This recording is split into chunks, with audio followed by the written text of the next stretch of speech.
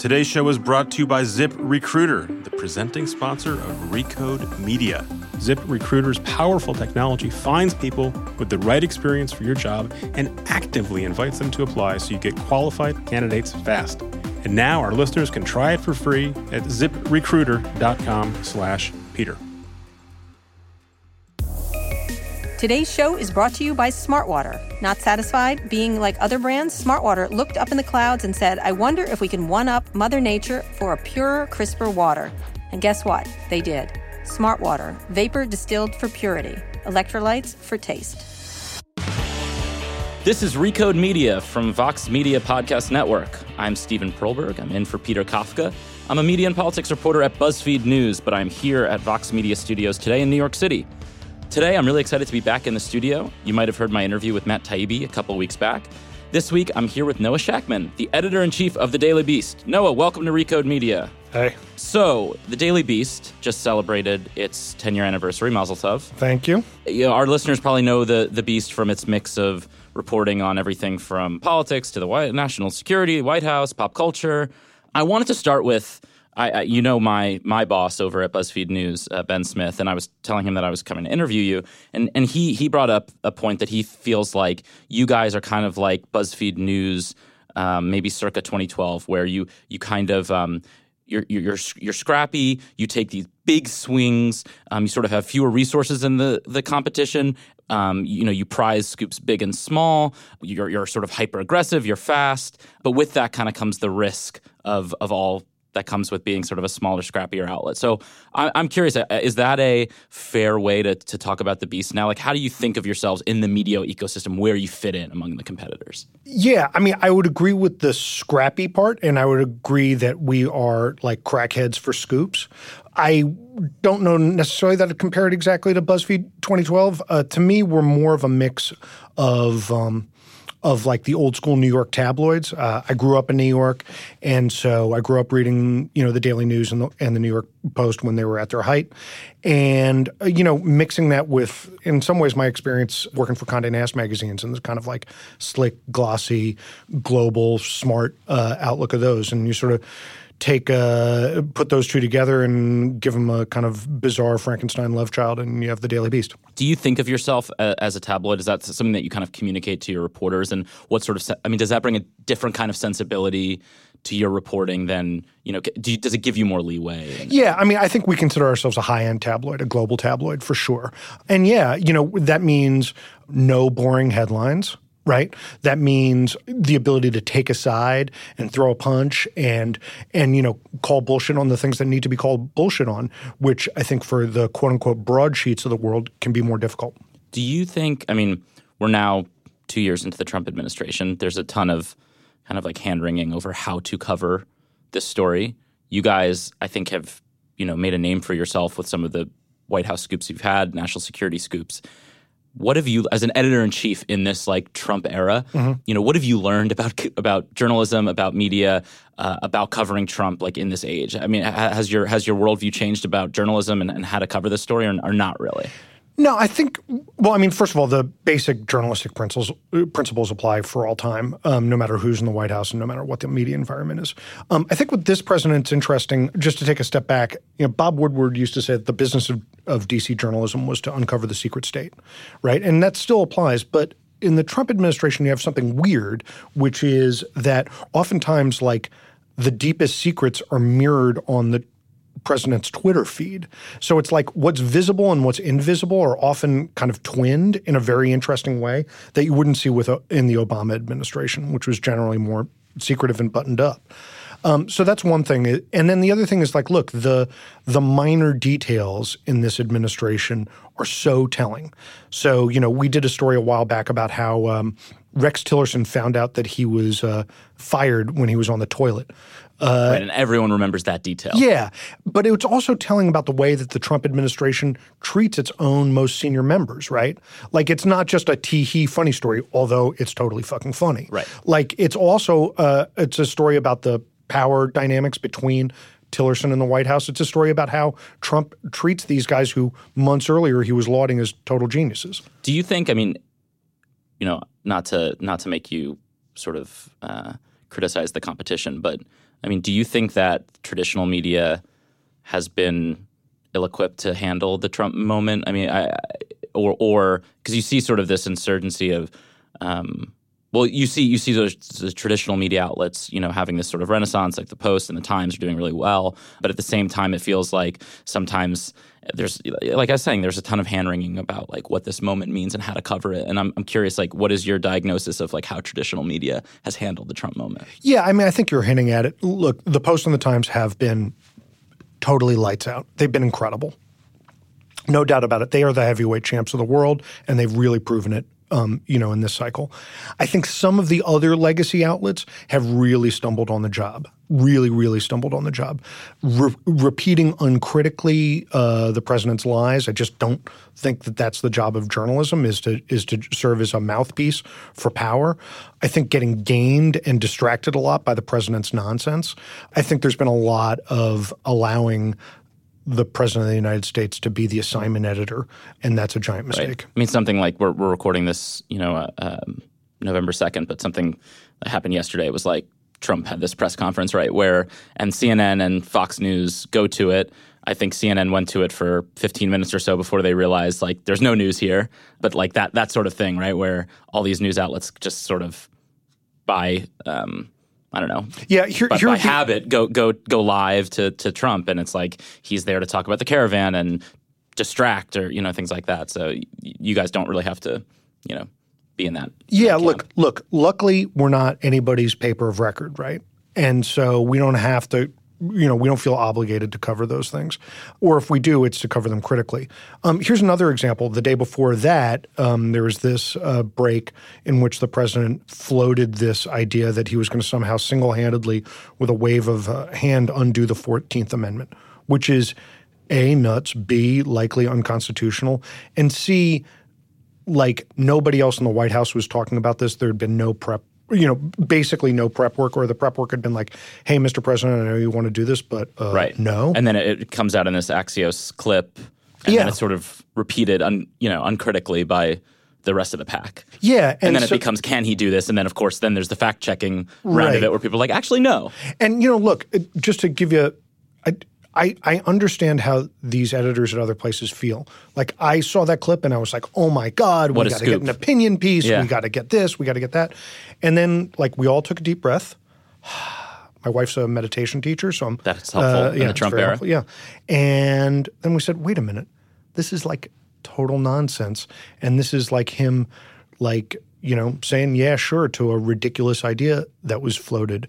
And so we said, you know what? The biggest story is not whatever the president's bullshit proposal is. It's the fact that a madman, a Nazi, murdered 11 people in a synagogue the weekend before.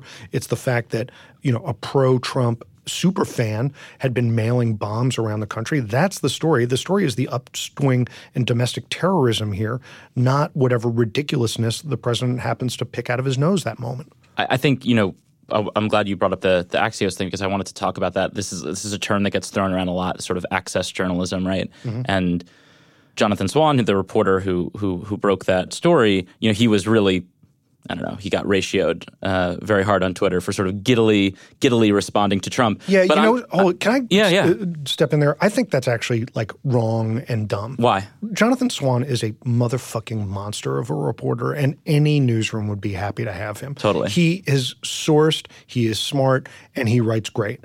I think they captured a moment in which he was like, oh my God, I can't believe this is happening. Right? This is like the print reporter who goes on television and he's like, he's happy he got the scoop and it comes out weird. Is that sort of Yeah, I mean, like, okay, Jonathan's a little bit, was a little bit more media friendly than that. But I mean, I think he was just like, oh my God, I can't believe like Trump just confirmed this thing that I heard. Yeah, exactly. And so I thought that was really unfair to Jonathan. What do you think, though, of the sort of broader critique of that sort of style of access journalism, like made popular by Mike Allen, maybe at Politico, that it's sort of wrong for the Trump moment, that it doesn't make sense based on who you're covering, and that model just doesn't really work anymore and shouldn't be a thing. I mean, do you guys kind of have that outsider approach? Like you don't really have that same sort of model, but at the same time, you have sources in the White House, and that's how you break stories. Yeah. So how do you think about it as an editor? Yeah. So look, fuck access journalism, number one.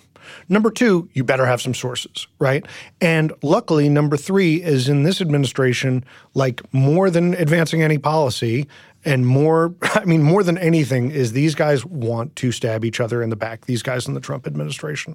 And so basically you want to get them, talking about. So you don't have to be spoon-fed anything to get stories. In fact, probably worse off. Yeah. I mean, look, and the other thing is, frankly, like, who's going to spoon feed to the Daily Beast? Like, they all know we're a bunch of velociraptors around here. We're just going to bite the hand off if you spoon feed us. So we're a dumb outlet to spoon feed to. However, we're an awesome outlet to leak to. We're an awesome outlet to dish to. And so, I think that's just been our approach. All right, we're going to take a quick break now. We'll be back with Noah Shachtman, the editor-in-chief of the Daily Beast, right after this. Today's show is brought to you by Smartwater. Not satisfied being like other brands, Smartwater looked up into the clouds and said, I wonder if we can one-up Mother Nature for a purer, crisper water. And guess what? They did. This is the kind of water that regular water gets jealous of. And it's the water that refreshes like no other brand. Try it. Smartwater, vapor distilled for purity, electrolytes for taste. With Amazon Music, a voice is all you need. Discover over 50 million songs and thousands of curated playlists and stations across all your devices, just by asking. Find your favorite songs at the tip of your fingers and the tip of your tongue. New customers get 3 months for 99 cents at amazonmusic.com. This renews automatically. Cancel anytime. And we're back with Noah Shachtman. You are opinionated on Twitter about Trump. You got yourself into a mini media controversy a few years ago. Uh-huh. I think your tweet was written up in conservative media. I was just looking how Howard Kurtz wrote at Fox News wrote a story about it. Which is hilarious. I want to read your tweet. You said, let's get real. If you're renting in a Trump building or playing a round of golf at a Trump resort, you are supporting racism and neo-fascism. That was in 2015. That was a different moment. He was, Trump was a different kind of phenomenon. Now he's president. Mm-hmm.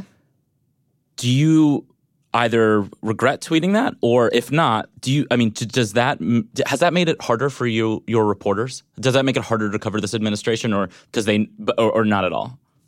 I mean, like, do sources give your reporters a hard time because they know, hey, your boss has just called him a fascist on Twitter in 2015? Yeah. I mean, I think there's a brief moment when the Trump campaign was not pleased about that. I'll leave it to your listeners to decide whether that tweet was prescient or not. I don't regret doing the tweet. Just to give you the backstory, it's kind of fun. I want to take it out of context. I want to take one tweet completely out of context. Good. I appreciate that. It's very 2018. Yeah. So look, I was in Miami on vacation, on Thanksgiving vacation, and I was sitting there holding my margarita. No, my son. Oh, okay, different. This story took a very different turn, and I was just thinking about some of the divisive things that have been going on in the campaign, and it really holding my little Jewish boy in my arms, rocking him to sleep. I just couldn't believe that our country was taking this kind of turn, and so I fired that tweet off as I was rocking him to sleep because I'm an editor at a New York publication, and that's what we do. I don't regret sending the tweet. What I do think is that if you're going to take swings, you might as well take full big swings, full big considered swings. And also, I mean, the idea that Howie Kurtz, who got fired from the Daily Beast for any number of war crimes against journalism, is critiquing me as a fucking joke. Right. I'm curious though. This is this is something that you're seeing at other outlets where someone on the right, maybe some conservative media troll, digs up a tweet from 2013 in context or out of context, and then comes after a reporter. This happened to Caitlin Collins.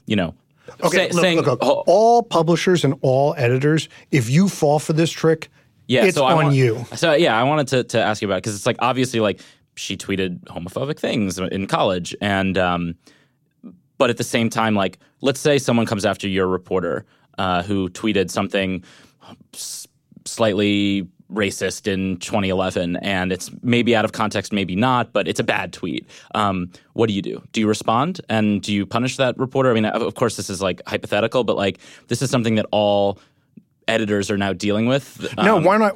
Let's take it out of the realm of hypothetical. Okay. Let's put it like in the realm of the real. Okay, so let's say Caitlin Collins. Well, here, so I'll keep You're it, make Jeff it. Zucker. I'll make it totally concrete. Okay. So the Daily Beast had for a long time a columnist named Joy Reid, who also has a show on MSNBC. Joy Reid, there was a bunch of like blog posts that were dug up about her that were bad. That were definitely bad. Right. And she apologized for the first tranche of those. And we said, okay, these are from 10 years ago or whatever, 10 plus years ago. Judging someone on their bad blog post when they were a talk radio host, no, we're not going to do that. We're not going to be fooled by the trick. No problem. Okay. Then fast forward, I don't know, 6 months or something like that, and a second tranche came up. Right, and now she says she got hacked. Right. And now she says it wasn't her. It's the Shaggy defense. It wasn't me. Sure. And so we interrogated that response that, claimed that she was hacked, and we put our best cybersecurity reporter on it, Kevin Polson, who's himself is a former hacker. And, within 24 hours, he was able to prove that claim was nonsense. And so then we, cut ties with Joy Reid, not because of the bad blog posts, but because, she hadn't owned up to it and apologized. Right, but that was, the Joy Reid case, that was sort of its own thing because it was, it was obviously the cover-up. It was a ridiculous claim that she had been hacked. And even though she sort of apologized for it, to this day, still sort of MSNBC, I don't think, has been fully forced to reckon with the fact that she's never exactly admitted that she wasn't hacked. But let's say you were, the president of CNN, and it's a reporter's tweet. Do you respond when someone's not saying they were hacked? They did it, right? But it's a completely bad faith attack. How do you deal with that? It's something that I think a lot of editors think about these days. Yeah, they really shouldn't be. No. Just don't respond, don't engage. Yeah, just don't respond, or just tell them, hey, look, we're going to stand by our reporter. Without getting into the details, as you can imagine, the ultra-right trolls try to pull this trick on our reporters all the time, and we just kind of laugh at them. Yeah.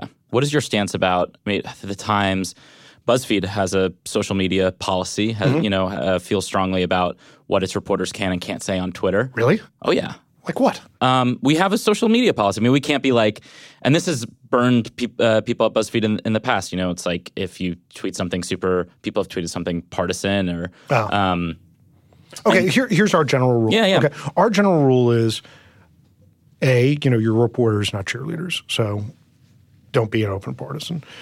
B, don't do something that, obviously don't do anything that's like hate speech or, in any way, is going to offend a group because of its, ethnicity or gender or what have you.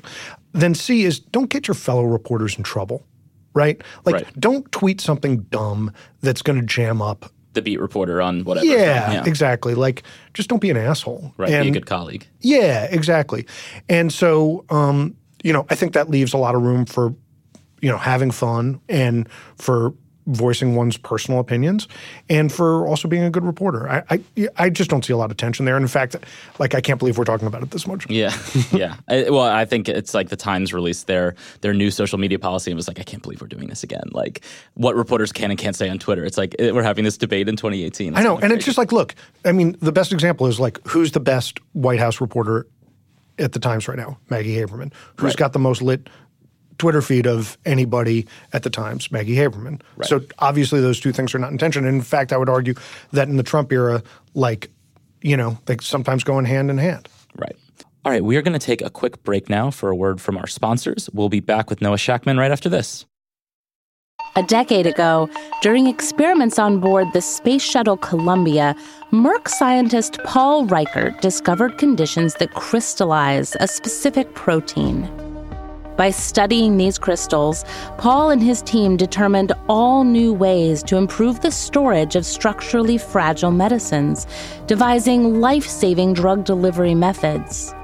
Paul is just one of many Merck scientists dedicated to inventing for life. See why we invent at merck.com/inventing for life. And we're back with Noah Shackman. I wanted to ask, since I've covered the media business at BuzzFeed and before at the Wall Street Journal, one of the things that I always remember about The Beast is that is always emphasized to media reporters on the business side is like a lack of reliance on Facebook. That's always been sort of a big thing. I'm curious now, so a lot of publishers in the past few months have been struggling with Facebook changing its algorithm. Yeah. And so it made me think, this is something that you guys have harped on for years, and maybe you were slightly ahead of the competitors. But I'm curious, have you seen like a big traffic dip like some of your competitors because of Facebook algorithm tweak? Or do you feel like you were, I don't know, immune to some of the bad changes in the digital media business over the past few months? So look, overall, our traffic is way up over last year. So while Facebook has gone down as a percentage of traffic. What percentage of traffic does it make up for you guys now? Minimal. I mean, it's pretty small. I actually don't have the figure off the top of my head because that's how important it is. Yeah, look, we always viewed with skepticism the idea that you should surrender your content for free to any third party, but especially one run by a Android wearing human skin like Facebook. And so, we just never played that game. Similarly, your friend Ben Smith and I, have long had a difference of opinion about whether homepages are important, right? And we've always felt like homepages were important. They're a statement of values, they're a statement of editorial priorities, and when done right, they can be fun. And so we've always put a premium on our homepage too. So it's made us like a little bit retro, but we think it served us well. Where do you now that we're taping this right before the midterms, but we're about to gear up again. Like where are you devoting resources in the next 18 months? I mean, do you guys feel like we're going to pivot to video? Pivot to video, yeah, great. All video, all podcasts. Yep. Where do you sort of see like the business outlook going forward as to what are your priorities, where to devote resources? Yeah, look, we're pretty happy with where we are. We think we're headed in the right direction. How big is the newsroom now? How big is the newsroom? It's like 40-ish is the newsroom, and equivalent number on the business side, pretty much. I think I'm not supposed to talk a bunch about internals because the Daily Beast is owned by ISE, which is a public company. Oh, I'm getting to that. Don't worry. Yeah. Okay. Cool. But what I'd note is that I think the statistic I'm allowed to talk about is that revenue in the second quarter, because that's the last one in which the earnings report mentioned the Daily Beast, was up like 66%. So we're doing, I think we're doing good journalistically, and we're making moves on revenue, and so we're pretty happy with where we are. I think what we're not going to do is we're not going to try to if this is your question, it may not be, but we're not going to try to radically expand and grow super big, right, or turn ourselves around and become something that we aren't. I think we're going to keep doing what we do, and what we find is that over time we just try to get people more into being reading the Daily Beast every day, and the more that happens, the better it is for us, and we think that we deliver a great daily experience, and so we're trying to get more folks to do that. Right. So you've been at the Daily Beast since 2014, right? Correct. And so you were sort of the number 2 guy behind John Avlon, and he left. And so how long have you been running the show now? Since May. Since May. In my mind, it's only been a decade of Daily Beast, but I feel like you do kind of have these 3 eras. Like Tina Brown started it, sort of that era, John's era, and now you're in charge. What do you see as your sort of view and outlook, and what kind of Daily Beast do you want to have versus the sort of prior eras? I mean, is it a continuation, or is it something that you have sort of a new target in mind? Yeah, look, John and I were partners for sure, from 2014 on, and so I think this thing we kind of help work on together. I think that identity isn't going to change a lot more. I do think you'll see us branching out into different media formats. The Daily Beast has been definitely behind a little bit in terms of the stuff that's not text-based, and so we're experimenting with a bunch of... So you are pivoting to video. Look, after all this. I know. That's going to be the headline. Yeah, exactly. That's going to be awesome, dude. Yeah, so we're dipping our toe into a bunch of different areas. We're having some real success in Hollywood, too. We've sort of unexpectedly become a little bit of a hit factory for Hollywood, and so... the McDonald's... Yeah, but that's not the only one. I'm not sure how many of these I can talk about, but we've had a bunch of stories in the last 6 months that have turned from articles into and been optioned by Hollywood, right? Pretty much. And overnight. This is something that a lot of newsrooms BuzzFeed included, are thinking of. What are the new revenue streams that we can get? Yeah. Can we sell a story to a Netflix? BuzzFeed has done this. Can we sell an idea to some sort of TV player? Yeah. And so, yeah, I mean, that's an interesting kind of revenue stream for publishers. Yeah. I don't think it's going to be, humongous, but I think that's interesting. And then, look, we're really big believers in this membership program of ours. And, we're offering members of Beast Inside like really exclusive, really top-end material. And so like today, for example, like we commissioned a poll with Ipsos right in advance of the midterms, and members are the only ones that are going to get it. How do your reporters feel about, speaking as a reporter, about like going behind a paywall or versus not? I mean, is that something that I know? I used to work at the Wall Street Journal, so I want as many people to read my things as possible. So, but I get why the publisher wants people to pay for it. Yeah. So far, we haven't been, there hasn't been huge tension around it. So far, it's so clear that like if you can get somebody to sign up because of a scoop, it's so valuable to the company that so far the reporters have been cool with it. And I'm not sure if you can say, but like how meaningful part of your business is that now? Is that? I mean, it's just getting started, but we've got, thousands and thousands of subscribers already.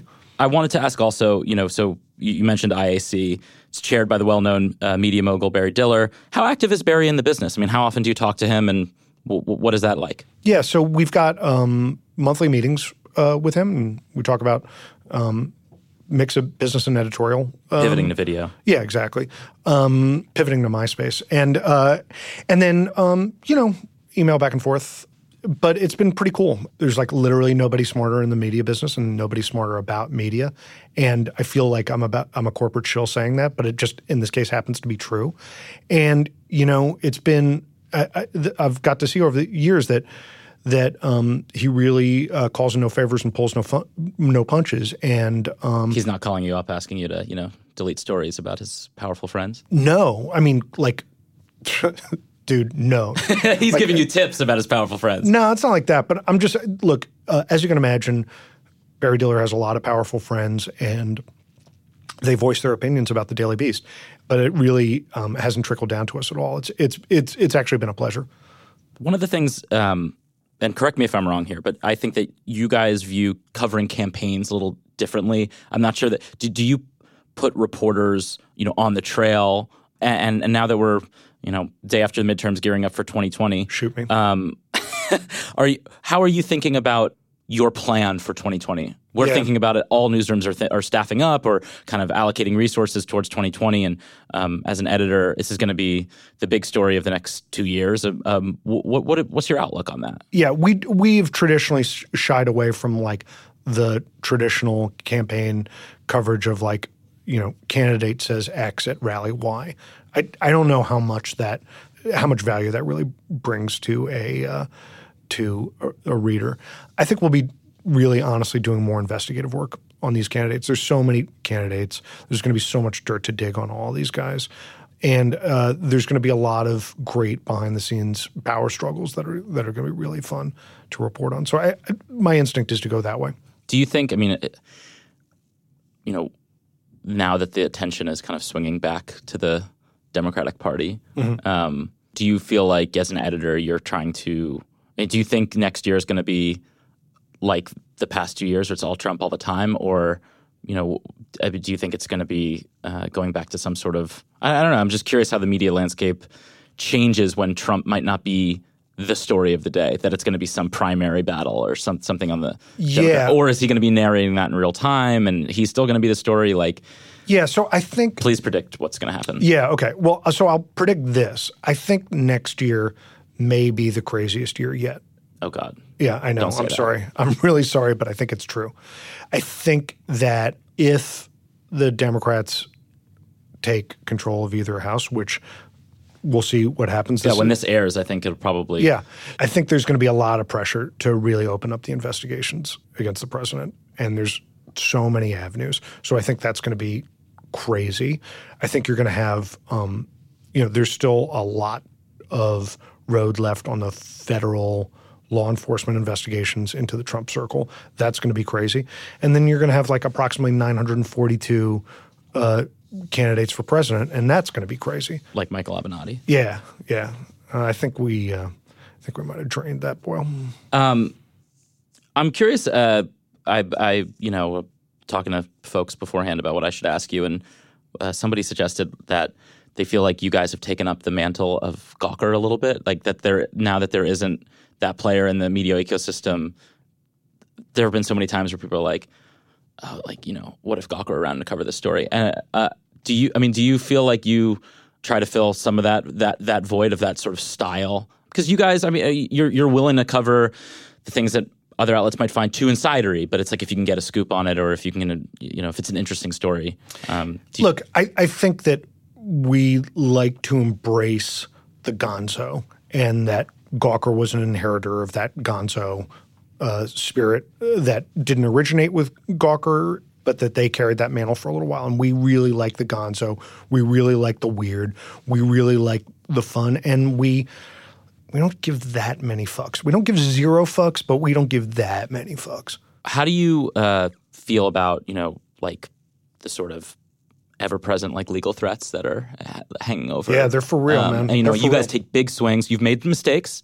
Yeah. You correct them, but you made some big mistakes, and a lot of newsrooms have. But like, how do you think about that? I mean, how do you view that? Yeah, look, the legal threats are definitely out there. Luckily, we're owned by one of these giant Globo Corps, and they have a really crack team of lawyers. And so there's been very little successful litigation against us. Yeah. All right. Well, that was pretty painless. We established that the Daily Beast is pivoting to video. Yeah. And diverting all of its 2020 resources towards covering Michael Avenatti's campaign. Yes. That is true. And that about does it. So, Noah, thank you so much for coming on the podcast. Are you fucking kidding me? Oh, my God. Okay, great. Amazing. How about I interview you for a little while? Go for it. You have any questions? Yeah, what the hell, Perlberg? I'm all for it. Yeah. Hit me with it. Here's my first question. Okay. What the fuck? Was that good? Was that a bad interview? No, it was great. Awesome. All right. Well, thank you, Noah, so much for coming on the podcast. And thanks to you all for listening. But before we go, one more time, please tell somebody about this show. And if you want to tell me what you thought of my guest hosting, you can tweet me at Perlberg, or you can email me at steven.perlberg@buzzfeed.com. Make sure to see Noah's work at The Daily Beast. Thanks to our sponsors and to Cadence 13 and Vox Media for selling those ads.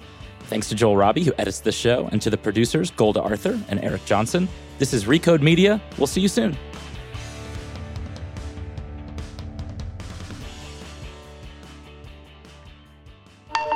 Merck scientist Daria Hazuda has failed countless times. But from those failures, medical invention was born. From years of trial and error researching infectious diseases, Dr. Hazuda has helped to develop medicines that help treat HIV and hepatitis C. For the next generation of inventors, Dr. Hazuda's passion, coupled with her commitment to eradicating the world's toughest diseases, proves that failure is a teachable moment. Daria is just one of the many Merck scientists dedicated to inventing for life. See why we invent at merck.com/inventing for life.